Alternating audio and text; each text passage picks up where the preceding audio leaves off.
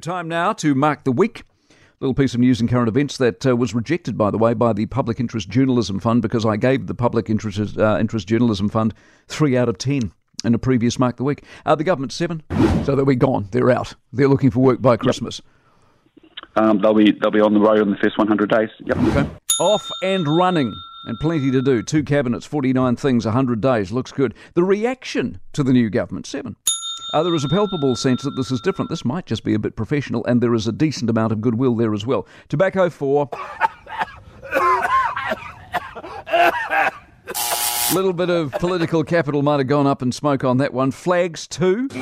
Since when did councils get involved in flying flags at half-mast for wars? Hashtag stay in your lane. Sam Kane, 6. I think he's got a point. EVs, 3. The letter to Biden from the car retailers is a sign of what's happening globally. The hype is not translating. Spending, 6. Well, it depends on where you look, actually. America, records broken this week for Thanksgiving, Cyber Monday, Black Friday here. Not so much. Adrian or 5.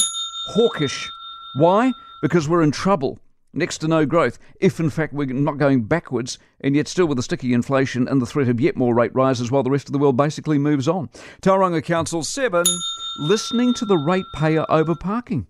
My word, you reckon that attitude could spread? Wool, 7. I mean, could be just me, but Wool got featured in the coalition deal. I love Wool.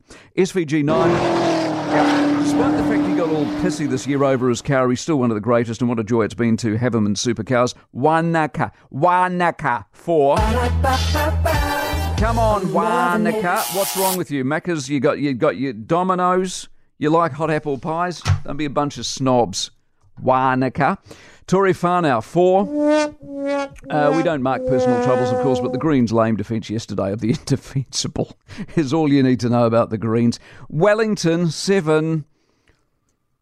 Wellington, what? Actually 4. Why don't I give them 7? I don't know. That's why there was a big silence there. That's not 7. I thought he's changed the mark. Why would I give them a 7? Wellington, 4. Come on, Wellington. I mean, burst pipes, penis posters.